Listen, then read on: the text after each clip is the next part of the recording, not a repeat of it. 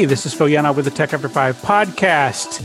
And, here we are. We're still in our confined spaces. In fact, one of the things I want to make sure is that you know that, and of course, this is going to go even better if you're watching the video, that I am safe to be around. I am not running a fever. I have my non-contact Chinese-made infrared thermometer right here saying that I am in the green zone. That's what that green light means. It comes up red if you're running a fever. So the good news is that I am still hale and healthy. But I'm here to talk to you about all kinds of tech stuff. And as usual, I've got my pals here. I'm going to start with, let's see, I have Carol Hamilton here on the table with us. When I say at the table, of course, again, we're separated by Wi-Fi and Zoom screens. But Carol, how are you doing?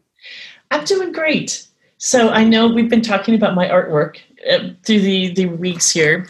And today's artwork is the TEDx poster from Grounded, which was the first Appalachian TEDx program ever done. It was done in Corbin, Kentucky last March. And so that's my big highlight for the day. That was an amazing program that everybody said, oh, you can't get this done. Nobody there will buy tickets. And they sold out in a matter of hours. So that is a moment of inspiration to us all. So whoever says you can't, just talk about Corbin. Oh, that's awesome. A TEDx in Corbin, Kentucky. Yeah. And you were at that, I presume. I was fortunate enough to be their speaker coach. And so I had an opportunity to work with the participants before they went up and did their thing. And the whole thing the theme was grounded. And it was really so timely because it was really talking about how do you take a community who has been, the entire economy has been based on coal. And the changes in that marketplace have been profound. And now what are people doing? And speaker after speaker after speaker came up and said, well, we're doing this with reclaimed land, and we're doing this with alternative energies, and we're doing this in our farming community. And it was just extraordinary. One story after the next of inspiration. Yeah, that's super cool. Now you got me wondering if Corbin, Kentucky, if they've got TEDx, sounds like they need a Tech After 5. We're going to have to talk to them and see if that's the thing we might have up there. Amazing community. Yeah. Also, I got my pal Scott Pfeiffer here with me. Scott, how are things in your world over there? Well, things are pretty good over here in downtown Greenville. We are sheltering in place. I don't think I've left the house other than to sit on my porch or walk around the neighborhood since, I don't know, last Saturday. I guess I went to the grocery store. That's about it. I don't have a cool Chinese thermometer. Wait a second. Let me take your temperature. Take my temperature. I was just going to say you're hot. It's okay. Nice. Wow. Well, luckily, we needed Carol to do that. The thermometer won't. And I don't have ever-changing artwork, but I do have over my right shoulder my brave Chinese warrior who watches over the house and makes sure that no evil spirits can come in to harm anyone here. It's a great piece of art that I bought in Chinatown in San Francisco on a visit there, shipped back to Greenville. So it's got a matching piece that's the same size. It's a very large thing. It's the same size, but it's turned the other way. And it's over the couch, and it's a bunch of celestial dragons throwing fireballs at each other. So it's a pretty cool piece too. So yeah, super cool. Well, we've managed to that is super awesome, and B, we've managed to lose everyone who's just listening and not watching the show. So that's excellent. We've managed to do that right here, right at the beginning. But I guess we could tell people that if you're the kind of person that likes to watch when people talk, you can do that by watching the Tech After 5 podcast on YouTube of something like that. So that might work. Okay. So Scott and Carol, we have had another big week out there, and lots of things have happened to folks. But one of the things I wanted to start out with here in terms of things we talk to our audience is I got a letter this week from one of my friends, Bill Bliss, and Bill asked, well, how are you doing? And he asked me three questions in terms of a check-in. And I loved it because I think that it matters how we are doing, and it is useful to check in. I know one of the things I said this week is we've talked about checking in on extroverts I think one of the things I've tried to do is check in on other people who are running communities, because a lot of times we look at the givers in communities. We think they must be okay because they're giving. They must be just fine. I don't know if that's always the case, right? So I reached out to a couple of other local givers and asked them about how they were doing this week. But I got this great letter from Bill, and he asked me 3 questions, and I thought, you know what? I think we ought to ask this of our audience. So I thought we would do that for ourselves first. So he asked 3 questions. And they are, number 1 was, are you and your family safe? Number 2, what is one thing you have learned this week? And number 3, what is one thing you are doing differently as a result of your altered work schedule or working environment? So I'm hoping Bill wrote these because I'm giving him all the credit in the world for bringing these questions to me. But I thought I might ask our crowd here how things are going in their world. So I'm going to start with you, Scott.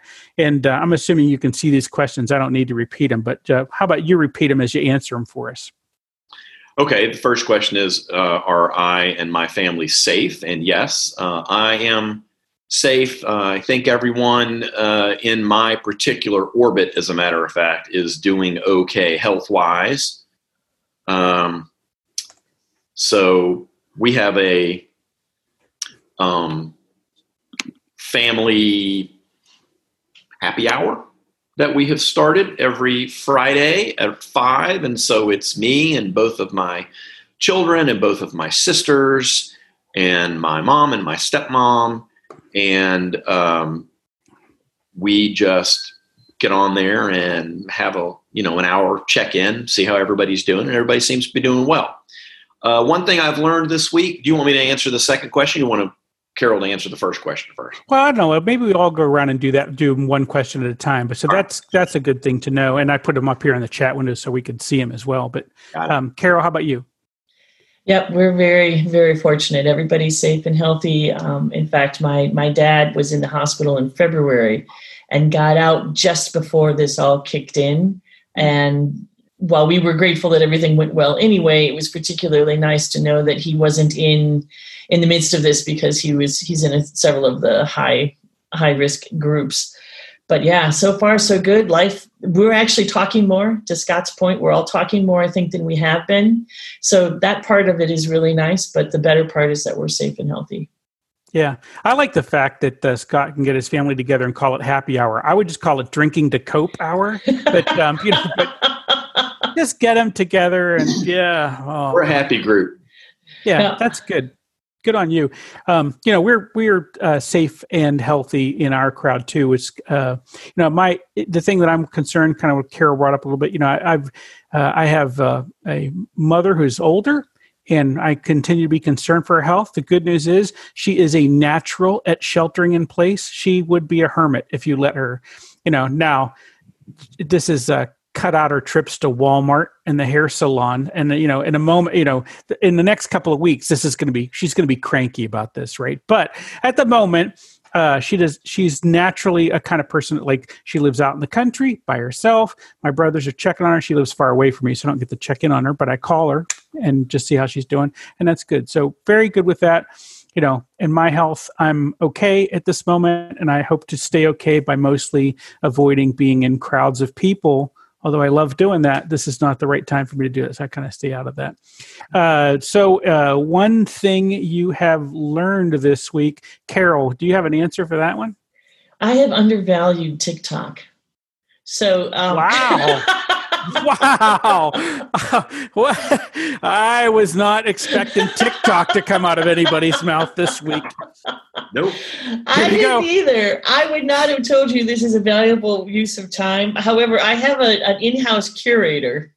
So I don't have to go through them. I just get, you got to see this one. And I get to watch that one and then hand it back until the next curated one comes. Is it your husband? Yes. And he's got a great sense of humor. And I will tell you, there is some funny stuff on that. And there are moments. This week was a little bit more intense. No, this week sucked. This was a very intense week. And I think TikTok actually helped tremendously. There was a couple of moments I just need to be pulled out because I just got tired of the news and tired of the business climate and things. Then things also got better, but I think the value of TikTok. So there it is. I'm so scared this is being recorded, but nevertheless, I'm going to stand by it. All you did was admit to being on TikTok. That's all. Scott, anything for you? Anything you learned this week?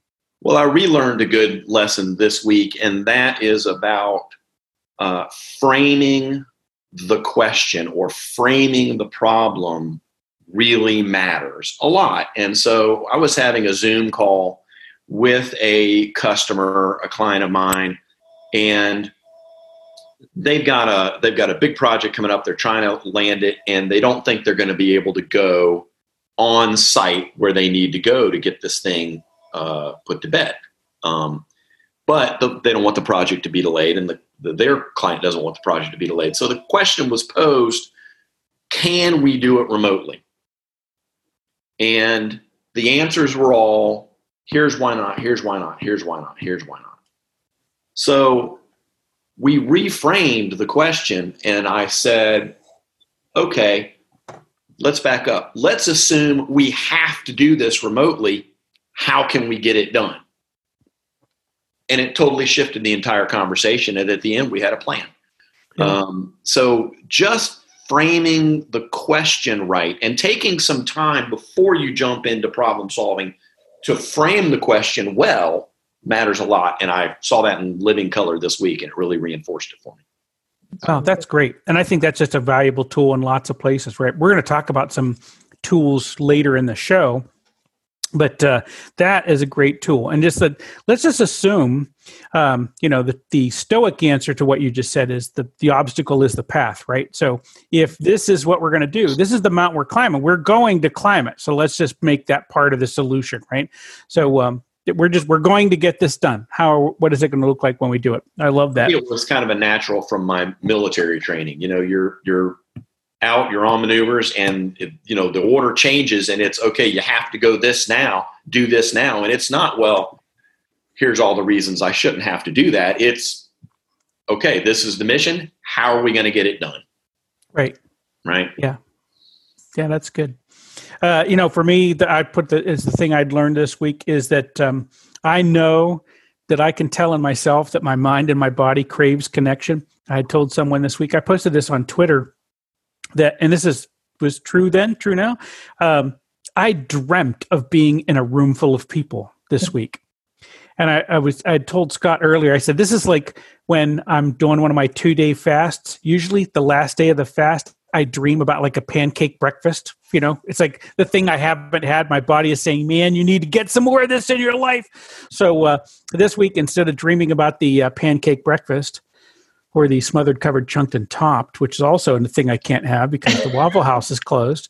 But all of that gone, I was dreaming about being in a room full of people, and it was kind of like, oh, and then I was worried because what are all these people doing here? So I had both of that.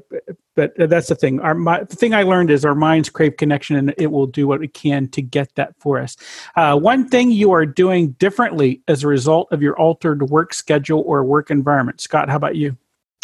Well, my work schedule and work environment hasn't changed that much because I was already working from home before this happened.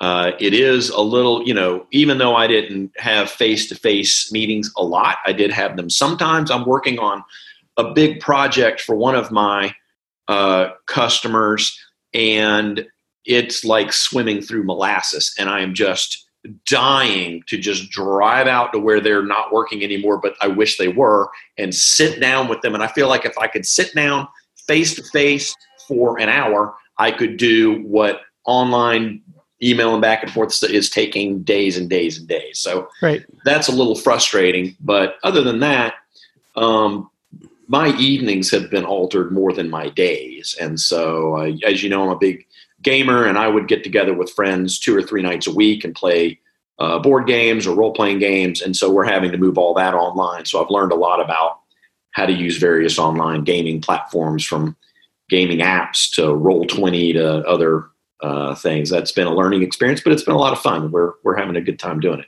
and we get that connection. Yeah, still get to do that. Still get to play. Yeah. And, you're always going to like the beer because it's your beer at your house, right? You don't have to depend on someone else to serve the right kind of beer. Exactly right. Carol, how about you? Anything different for you? Well, yeah, I actually drove by the airport once this week because I'm. I want to see my frequent flyer miles in there. They're going to be in there. I'm in withdrawal. I just want people to be mean to me, and I was like, I don't have any TSA agents at the house. I just invite them to come by and talk smack. Sorry, it was all about you, and here I am. Go ahead. No, I had a time last year when I'd gotten kind of burnt from traveling so much, and I am absolutely over that and ready to be on. What's changed, I think, less about this moment here is what's going to happen next. And so the conversations I'm having with clients are what kinds of investments are they going to be making going forward through 2020 and then even into 2021. And what we're seeing is a pretty distinct differential between the people that are going to possibly stay online long term. I talked to one senior VP and she said, in 2 weeks, we managed to get everybody home, set up on highly secure lines. And while we never would have done that intentionally, now that we've done it, it's pretty intriguing to think about, do we really want to support that giant building over there that doesn't have anybody in it right now? Yeah.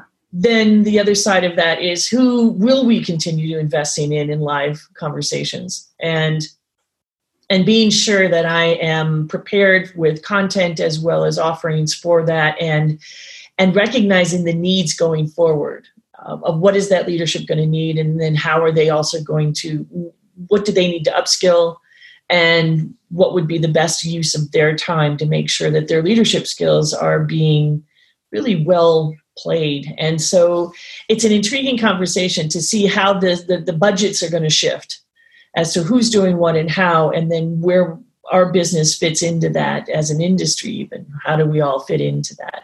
So to say it's changed is such an understatement, but to say it's stable at this point is even equally understatement. We have just no idea. It is a moving platform, and we'll see where it all lands. And a lot of it's going to have to do with the economy more so than the virus.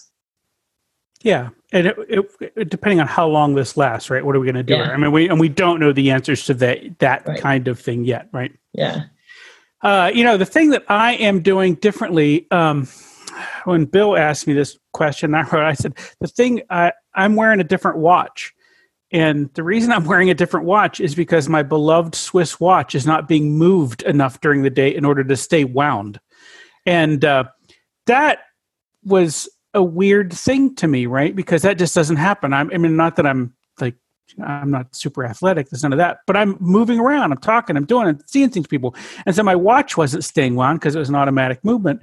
And so I had to flip to another watch. Now, I took that as a warning to me. It's like, all right, you are not getting enough steps in. You are not getting out in the world.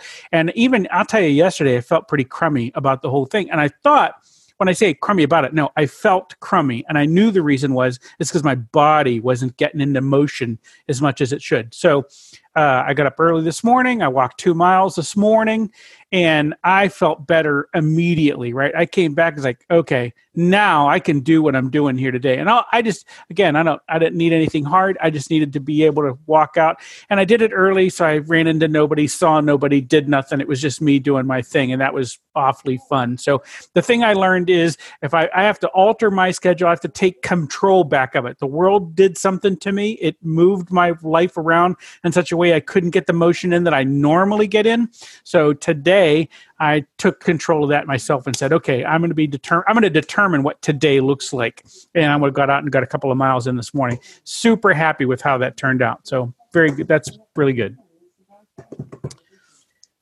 Yeah, I'm going to take your lead on that, Phil. I think that's a brilliant way to do it. I know I don't have the watch to prove it, but there's no doubt that it gets really easy. And I would suggest that is one of the things that's changed, because now that so much of the communication is virtual, it's really easy to sit in the chair for a really long time and go from call to call to call to call and email to email and realize, it's 5:00 and I haven't stood up yet, which is so bad and not what I want to do. No, right. And I think as I stand up and I walk out and I think and it's like, I really got to do this other thing. And I come back and sit back down. Yes. And, even in my last office, I had a standing desk, and I never set this one up this way because was rarely here. Now I'm thinking about, do I come back and configure this to be a standing desk in here the way I did in my prior office. So I have a standing desk.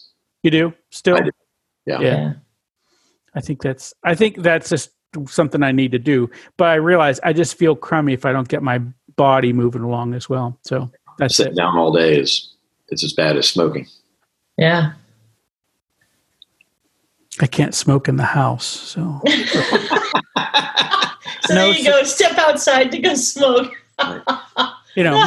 Most houses have a welcome sign out front. Mine is no cigars in the house. So that kind of thing. Subtle.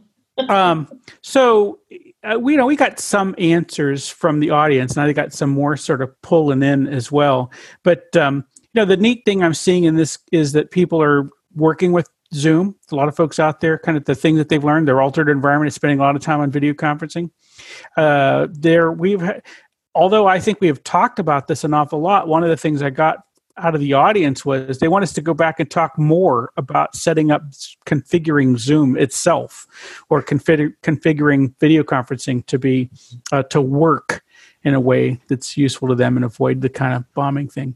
I had someone, in fact, just wrote me and just said that their concern is they're trying to avoid the big Zoom calls because it's a little bit overwhelming for them. Now, I will tell you that what we're going to do for Tech After 5 is kind of cool. I don't have to have a big call. I can start with a big call and crush it down into little calls, which is kind of cool. So we'll be doing that.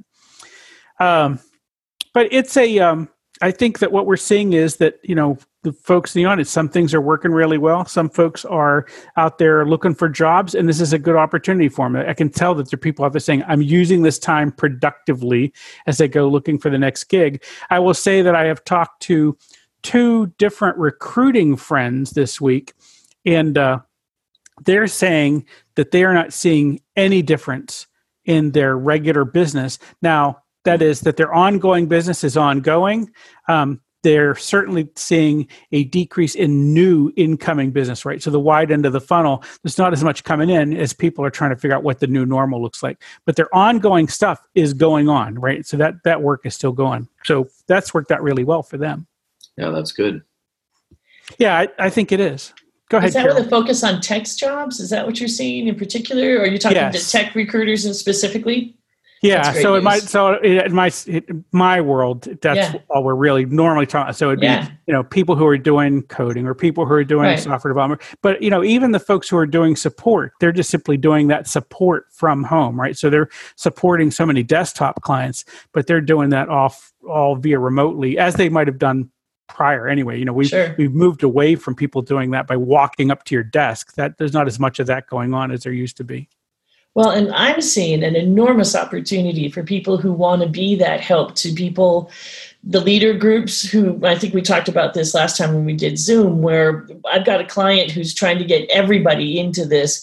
And the tech people are saying, we've had this for years, but nobody's been using it. And there is a huge opportunity for people to be that internal support call that says, help, I've got this high stakes meeting. Can you walk me through or sit through my call with me? Should the world come tumbling down, can you be there? And I think there's real opportunity in that part of the job too, and part of the tech. Yeah. Well, we have sent you emails. We're encouraging you to check in with us and let this be one more thing through the terms of the podcast. Just drop us a line in all the places that you can find us. Send us an email to Tech After 5 or hit us up on Twitter or Facebook, even something like that, and just kind of let us know what's going on in your world. So my question is for you. I mean, you folks out there, you both have clients and customers. I don't know what that level of activity is for you at the moment. What is working for you and your clients at the moment? I think, Scott, you had some stuff that you already told us. I don't know if there was more to that or if any other learnings you had this week of stuff like, hey, this is really working good. Well, I mean, I think that for the most part, getting together with Zoom meetings and stuff like that is working pretty well. We've been having more of those kinds of meetings. I think because they're, in a lot of these places, they don't have, like Carol said, the face-to-face or the just drop by the desk. So they're having to do more scheduled meetings. But they seem for the most part to be going well. And, there are a couple of, like I said, there's that one project I'm slogging through that I just wish I could go get face to face for an hour to move it forward. But that's probably the only tough one. I see Scott going out and buying him a couple of those NBC suits, nuclear, biological, chemical suits. All right, there's one for me, there's one for the CEO, and there's one for his right-hand man. And now we're all going to get in a room and have a talk. Exactly. Just tell me the answers to these questions right now. Let's just go through it, get the documents, knock it out. Yeah. That'd be nice. Yeah. Carol, anything on your side stuff? How are your clients responding? Yeah, the motion I'm seeing is in the global, that the U.S. is behind this curve of the rest of the world, or a lot of the world, not necessarily India. They got to the same place first. Yeah. Yeah. So they're ahead. Therefore, they're already thinking. In fact, I actually approached one of my significant clients who's based out of France. I said, do we need to be talking about online for these 5 things going on this year? And they said, no, we don't want to have that conversation at all. We'll let you know if we have to, but we don't. Versus the American segment of that same company said, yeah, we're going online till the end of 2020. So again, going back to that, if you're looking for another job, if you're interested in a global company, especially, do not close the door thinking they're done. They may actually be gearing up. A lot of them are, because they're through, in their minds, they're on the other side of this said curve. And so they're looking at how do we restart, how do we get going again in a way that's quite different. Yeah, that's interesting. My wife's talking about, they're of course a global enterprise, but the Chinese element of that, that's rolling back online, right? Whereas some of their operations in the U.S. are gearing up for slowing down now. They're still, like you said, on the front end of that, right? So they see, in certain parts of their operation, they'll be cut in half and then cut in half again and then shut down for a few weeks. Right. Whereas, like I said, on the Chinese side, they see this stuff is now coming up. They've already been through the shutdown phase. Now they're starting to roll back into play. So, yeah, absolutely. Yeah, and the Europeans are catching up, and the world waits to see what happens in India. So that is another piece of it, is just to see what impact that's going to have. But yeah, there's some light at the end of the tunnel, which is nice to see. Yeah. Well, good. So the thing is, I think in this spot, we think of maybe this upcoming time still is kind of tough for our audience. And I know that I have not gone through this unscathed either. So I thought that maybe we would change the tone here, or change the topic here for a little bit, and talk about some of the strategies we might have come up to sort of calm that worried mind, right? And now there's lots of tools and things out there and lots of technology. And so we certainly, if you're in that spot where you need someone to sort of professionally help you, we want you to get that. But the thing is, if there are things that you can be doing on a long-term basis to kind of keep yourself where you want to be, we got some strategies for helping calm a worried mind about that. So I'll start here on this first one. I put out 5 because it's tech after 5. What the heck? I mean, the list should probably be 10 long, but I thought I'm going to cut it to 5 here, right? Nice. But one of the first ones, and I know it's one that I've certainly talked about a lot in the past, is this sort of being able to kind of remove yourself from the situation by essentially practicing the idea of being the observer in it, right? So a tool that we have is that rather than being in the movie and feeling like the person who's getting beat up in through all of this, that if there is some way for you to kind of get back and look at this from above, if you will, be the observer of your own life, that's a big help. The Stoics said our lives are always wrapped around in a bit of smoke. Was it the Stoics or that might have been older? But the whole idea of philosophers felt that our lives are kind of wrapped around. Well, none of us knows for sure what's going on, but it's kind of hard to figure out. But if we could just get ourselves back to another layer, right, and look down at what we were doing to be an observer as opposed to a participant in this story, that we could actually give ourselves enough calming influence to realize, okay, this is bad. So the trick that we do in this in terms of being the observer is to look and say, okay, I'm not Phil, the guy who's got this problem right now of trying to solve what are we going to do this week because family, blah, blah, blah.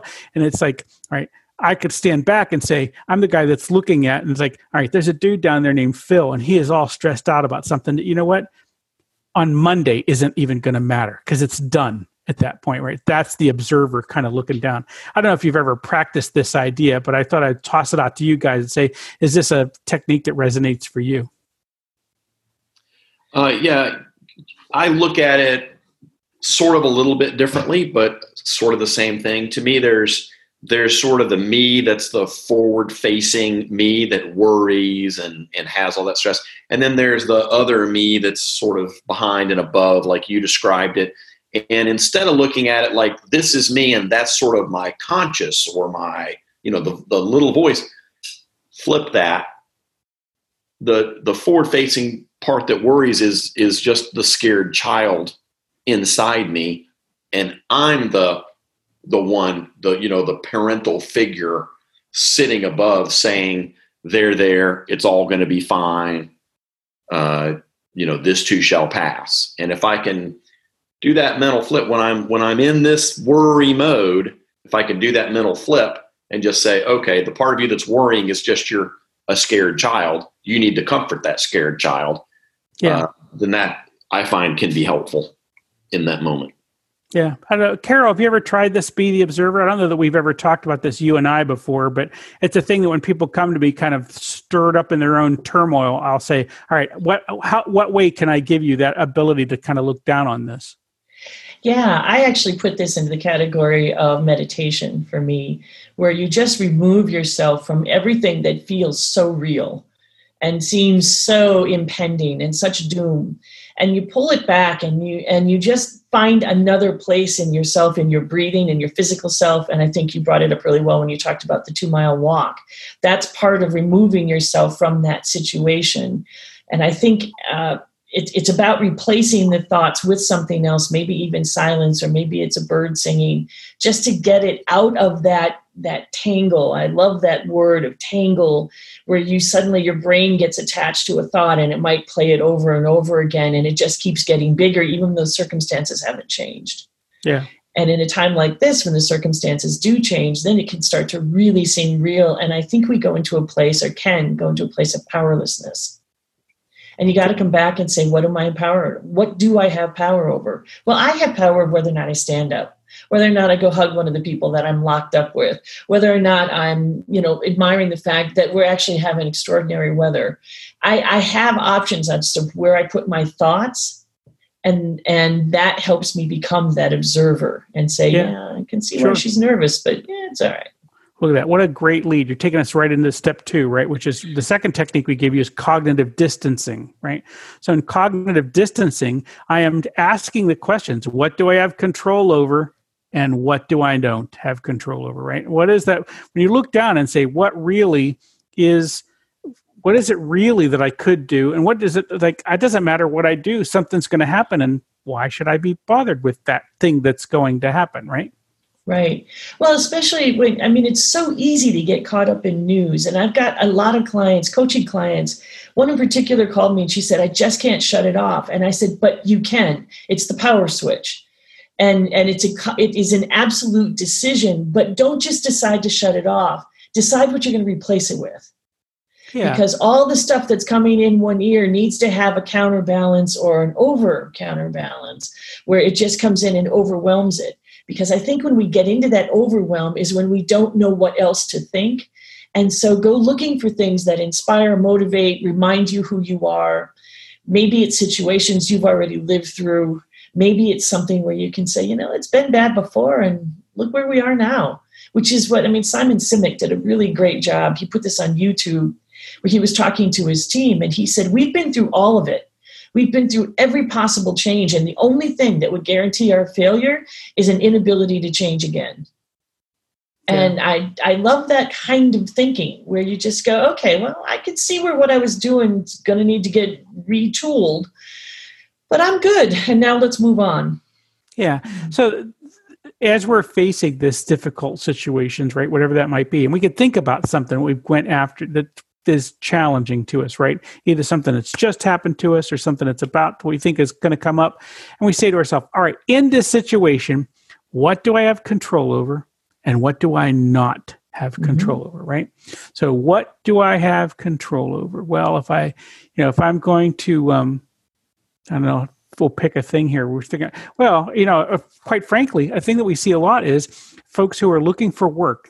I hear catastrophizing. We bring this up a fair amount, but I hear people and they've never even had a conversation with their potential employer. They've never made the first call, and they say, well, they're not going to hire me. An example is they're not going to hire me because I'm too old. I'm underqualified. I'm, not in the right geography. It doesn't matter. They've got a million stories. And so they've done all these things. And what they didn't realize is, well, let's go into this situation first and say, what do I have control over? What do I not? I have control over whether I show up and make the call. I have control over whether my resume is well prepared. I have control over, whether I do my research on the company. I have control over whether I've presented myself well. What I don't have control over is, are they going to decide on me or not? I don't know. Are they, how are they? Right. But the thing is, they'll discover there's this big, long list of stuff they do have control over, they can spend time on. And there's other stuff they have zero control over, and they should spend no time worrying about that part of it, right? Right. I can't do it. The Stoics used to say, fate permitting. I'm going to do my best. Something's going to happen. Whatever happened, I will do my best, but it's fate permitting, right? I will get the job, fate permitting. I will show up there on time, fate permitting. If that happens, that's great, but I only have control over this stuff up to it. And at that point, the rest of it, that's just whatever happens. One story I use to tell myself, and that I have told my kids since they were little, is I am not just an unwalled village in the middle of nowhere that any Hun or Vandal or Visigoth can just ride into and sack my mood anytime it wants to. I'm a walled city. I got crossbowmen up on that walls, and I decide when I let somebody else inside to change my mood, right? Yeah. You have to be in control of what you let in and how it's going to affect you. Right. If you're not a walled city, then you're subject at all times to the depredations of your enemies. Right. You've got to have some agency over what you allow in, what you're going to worry about, what you're going to think about. And I think that's very important. And like you said, deciding that there are things out there I can't control. I sometimes decide I still want to know more about them. So I'll go read articles about, right. Economic theory or how this might, Right. but I don't have to. And if I'm stressed out about it, I can say, nope, shutting the doors, putting the crossbowmen up on the walls. You guys go away now. Right. Yeah. I've had enough of that. Go ahead, Carol. Yeah, and I like even adding, because I love that whole story of the walled city. I would also add into that, when there is somebody knocking on the door that you don't want to come in. And it's really important to catch it as early as you can. Mm-hmm. I equate this, a friend of mine equates this to a car going downhill. If you know something is going off and you can feel somebody pushing your car off, now is the time to back it up, as opposed to waiting till it's halfway down the hill or, God forbid, at the bottom of the hill, in which case you're just going to get run over. Mm-hmm. And so how can you start putting into those things? For example, am I doing research? Am I learning about what's going on in economies? What are the options? And as soon as it turns from research and gathering information and data into that worry, that gut twisting of, what if, that's the moment when you say, aha, I have crossed a line. I now need to stop and go and do something else, because I'm no longer taking this in as information. I'm taking this in as doom and gloom. I think that's exactly right. You have to monitor your moods and develop that skill of being able to know. Like if I'm on Twitter and I start to feel anxious or something, the first thing I do is look and say, have I accidentally gotten into a thread? Yeah. That's where the doom and gloom, that's where the terribleness is. And oftentimes I have it. I'm like, whoa, I didn't even know I was in a thread. Let me back out. Or, if it's too bad, I'll just shut it off and go do something else. And I think part of this too is not just not worrying about things you can't control.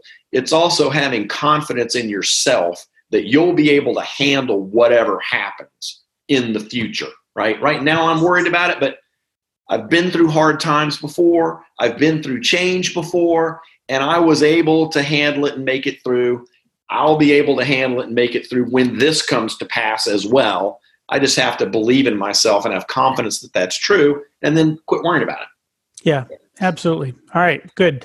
Scott, this number 3 is you, man. This is the third technique for trying to calm a worried mind is to I don't have to listen in front of me. Oh, sorry. I thought you had to listen for me. I'm sorry. I just set you up for failure there, friend. This is what Phil's going to do to you. So number 3 is take action. Take action. I think I've said this on this podcast before, and that's exactly right. For me, one of the best remedies for worry is action, right? Don't sit around worry. Just take some action, some small action towards solving the problem or solving a different problem. But if you can get your mind and your mood into an activity, sometimes if I'm really worried about money, maybe I've lost a client or the revenues just aren't coming in and I'm worried about money and how am I, instead of worrying about it, I'll go make a budget, right? Just pull up a spreadsheet, start budgeting, start looking at what can change, what can I do, and just getting into that activity just calms you right down. And right. We talked about the walk earlier on, and I always use the idea, the concept of solvitur ambulando, right? It is solved by walking. And that the whole point of that is take some action, go do something. And the doing something lets your body realize I am in motion and I can make some changes here. And guess what? I might even be able to affect the outcome by taking action. Yeah. There's another piece where you could also, one of those actions is to help somebody else. This is one of the biggest cures they use for people with depression, is to get a sense of how valuable they are by helping somebody else.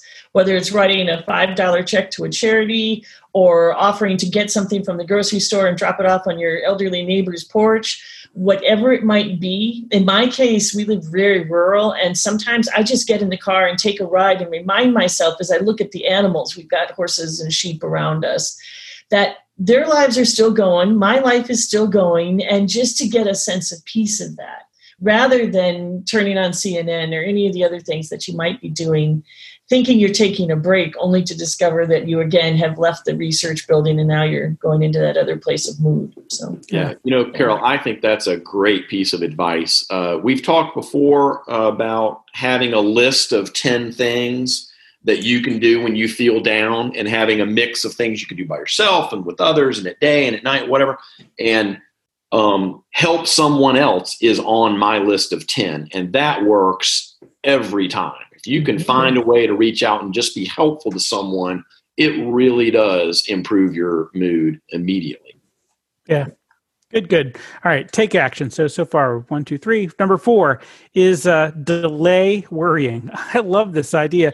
I don't know that I'd ever heard of this before, but I heard someone present it this week, and they said, what we do is we say, I'll worry about that at 4:00 tomorrow or whatever. So they just set aside a time for it. And when I heard someone say this, I was just thinking, because I'd just recently gone through To Kill a Mockingbird, and I remember Atticus Finch saying to Scout again, it's not time to worry yet, Scout. It's not time to worry yet.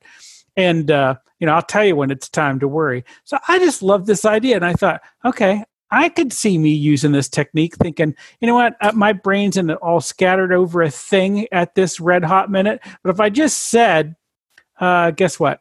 I'm not going to let myself worry about this until 4:00. And at 4:00, I'll be worried about it. And I give myself 20 minutes then to worry about it if I want to do it. But I think that could, and whoever presented this was talking about the science behind this and said, this really, really works. You can cut your own bad outcomes in terms of how your health works a lot by just saying, I'm just going to delay worrying on it till later.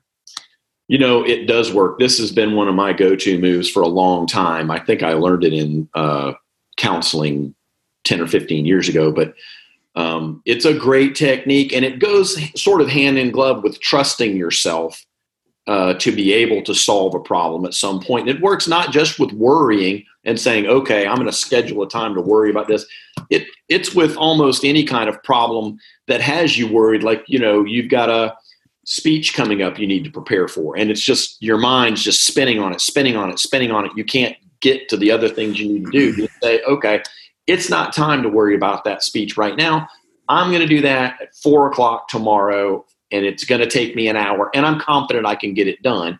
And once you've made that plan with yourself, often your mind will quit, that unclosed loop, that spinning, and you're able to go do other things because you've made a plan. You know when you're going to do it. You put it on your calendar. Right. I think it works great.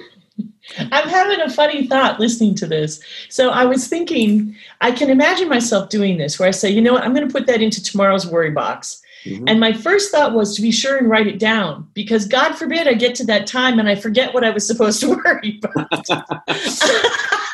And I think I'll avoid writing it down, actually. I think I'll just get there and see. I really like this idea. I'm going to try this one. Yeah, I used to describe it sort of as drawers or boxes. You just take that thing and put it in this drawer and shut the drawer, and it's in there, and you can go pull it out when you've said you're going to pull it out. But right now it's in there. We're going to worry about this later. Nice. It's over there. Yeah. It works really well. You should try it. Yeah, I will. So did you write it down, Scott, when you did it this way? When you think about it, do you ever write down what you're going to worry about later, or you just trust yourself to come back with it? It depends on what it is. I mean, if it's just a worry about something I can't do anything about, then sometimes I won't write it down. But if it's a worry about something I have to do, but that I can't do right now, then I'll make a plan. I'll say, okay, I'm gonna think about this particular problem at this time, and I'll put it on my calendar. I'm going to stick it in my field notes notebook and say, I'm going to write this down later. I'm going to worry about this on Tuesday. Yep, exactly. Because I got other stuff I got to do right now. There's got to be some way to convert that into something like the Wimpy rule. The whole thing about I'll get a burger on Wednesday. I'll pay you on Tuesday for a burger. Let me pay you Tuesday for a hamburger today. That's right. Something like that. Yeah, there's got to be some way to work that in. I'll try to figure that out next time. Last technique I've got here on our 5 techniques after delay worrying is hic et nunc. That means here and now, right? Most of the stuff we're worrying about is stuff that hasn't even happened yet. And if we could just get our head wrapped into the moment in which we're actually alive, we wouldn't worry and we would be much calmer, don't you think?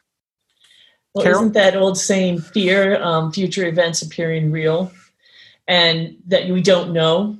And has there ever been a better time to apply that and say, we have no idea, and we can get, everybody's an expert on why you should be worried and why you should be in that future terror as opposed to right now and taking that breath. And we've been doing that a lot with just saying, right in this moment, we have a place to live, and we're counting blessings rather than fears. And that works for us. Yeah. I think this is great advice. And, I think about this in a lot of different ways. One way is just that, right? In this particular moment, everything is fine. I'm in my house. I'm well fed. I'm talking with my friends on the internet. If I have any worry or bad feeling or sadness in this moment, I've brought it to the moment with me. Right. And the good news is that because I brought it to the moment with me, I can also take it away. Right.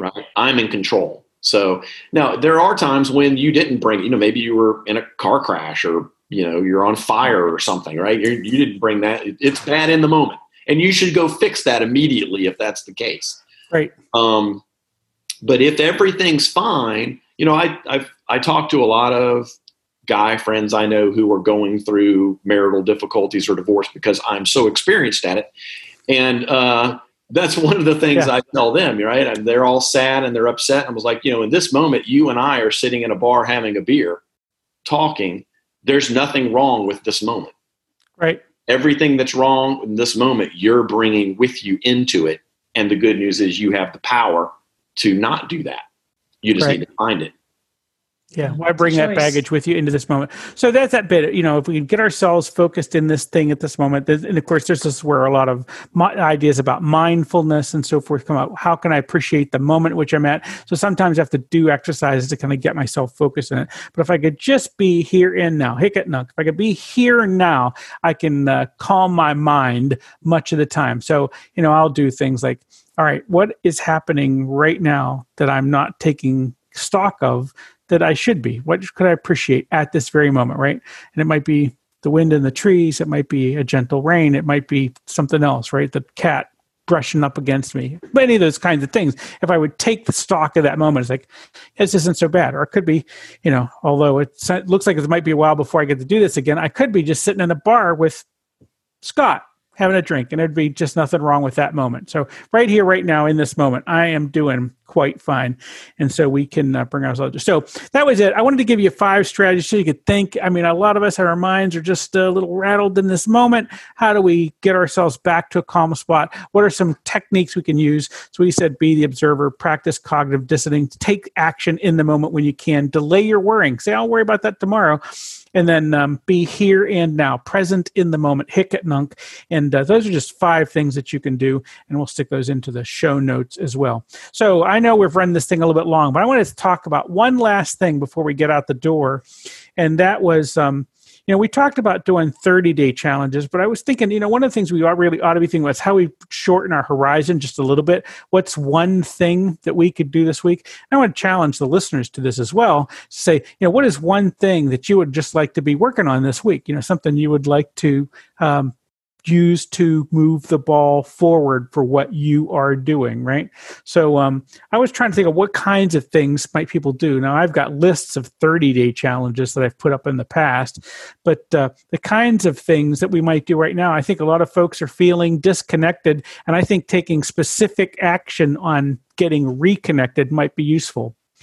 Think about your circles, family, friends, community, making a call. Maybe even taking someone who is a little uncomfortable with the idea and forcing them into a Zoom call so you can look them in the eye and see how they're doing is a good thing, because they've probably not done that. But I thought you guys might have some ideas on that. So I'll start with Scott, because I see him nodding, and Carol taking notes. So I'm not sure if that's a good sign or a bad sign. She's either got a big list or she's going, oh my God, it's OMG, OMG, OMG across. So we're going to start with Scott. Scott, what do you think people might be doing this week as a challenge? Well, I think for me, I'm going to take a page out of your walking book, and I've noticed that my steps have also gone down a lot. And so I think I'm going to do a 7-day challenge of trying to get 10,000 steps every day. Yeah. Not trying. There is no try. There is do or do not, right? Yoda is here, man. Do or do not. Yeah. I'm going to get 10,000 steps a day for 7 days. I think that's a good one.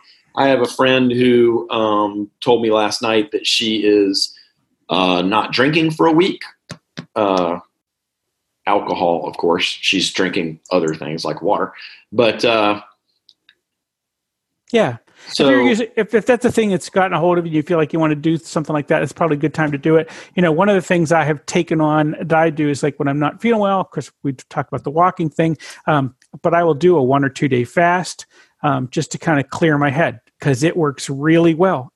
I love the way it clears my head. Now, I always have to steel myself up to get ready for it, get my head spot. But once I do it, it's like, oh, this works really well. So a 24 or 48 hour fast.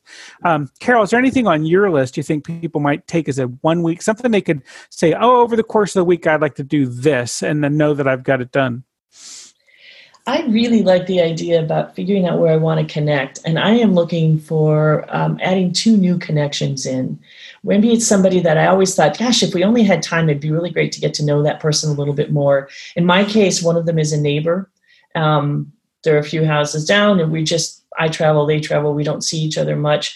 But I just discovered there's this thing called Nextdoor that we're all on, and I think they're on there, and I'm going to pursue that. And even say, I know this might sound silly to connect you during social distancing, but what better time? Because we know we're both home. And so that's one of the things. And there's a professional connection from my LinkedIn group. You get these endless people trying to connect or wanting to connect. And it can seem so distant a lot of times. There's one particular person who reached out to say, can we link in? And I thought, I'm going to pursue conversation here. This isn't just going to be an accept or a like or something. I want to have real dialogue. So those are the 2 things that I'm going to do this week. Yeah, I think that's a great idea. A novel connection, perhaps, or reinforcing something with somebody that we know. All right, I think these are all great ideas. I hope that you, our listener, picks up something for yourself, just a little challenge, a little thing you can give yourself and say, I want to get this done over the course of the coming week. Scott Pfeiffer, if people want to get a hold of you, how do they do that? You can find me at www.fscottp.com. I'm on LinkedIn as Scott Pfeiffer. I'm on Twitter as @FScottP.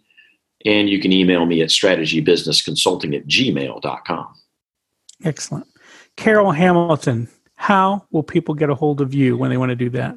They can find me on LinkedIn at Carol Hamilton Live, or you can email me at carol@redfoxroad3words.com. Excellent. I was thinking about that 3 words. It's 3 words, but no spaces. Correct. There's no spaces in there. All right. I'm Phil Yanov, and I bring you Tech After 5 when I can. And now, by the way, super cool. You've probably seen Tech After 5 is virtual. So you can attend Tech After 5, BYOB, BYO Wi-Fi, and we will make all the connections with you. So that's it. We got excited. We got a bunch of events coming up. I want you to join us. Do that at ta5.com or techafter5.com.